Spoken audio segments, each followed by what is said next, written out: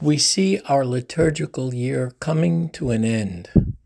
In only 2 weeks, we will be starting Advent, a time of preparation for Christmas, a time of waiting for the Lord to come to us once again. But in the meantime, we have these readings that speak to us about judgment and the end time. Today's gospel from the evangelist Luke speaks to us basically with two kinds of themes, but they go in the same line. The first part talks about judgment and judges, and we see how Jesus is telling this parable about an unjust judge who eventually renders a good decision in favor of a widow, not for any other reason other than the fact that she just is bothering him and keeps knocking and keeps disturbing him and wants him to judge on her side.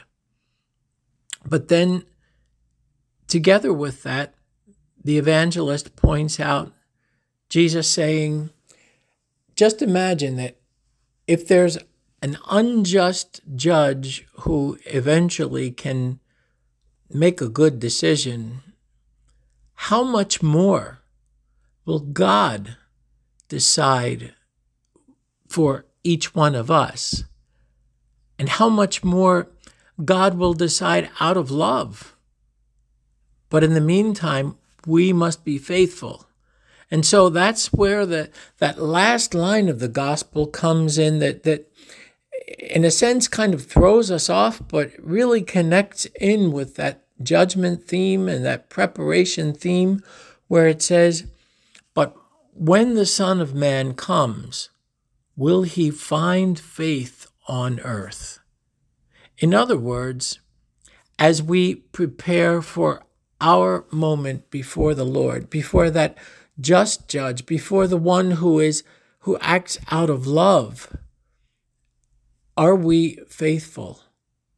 Are we living the best we can as followers of Jesus?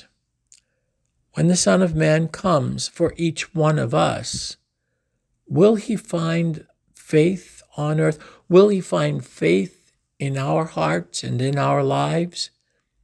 I think that's the heart of the question, the heart of today's gospel. It's not to be scared about a final judgment or the fact that we will stand before God. It's to remember that God is love and invites us to live in love as we are faithful. May God bless us.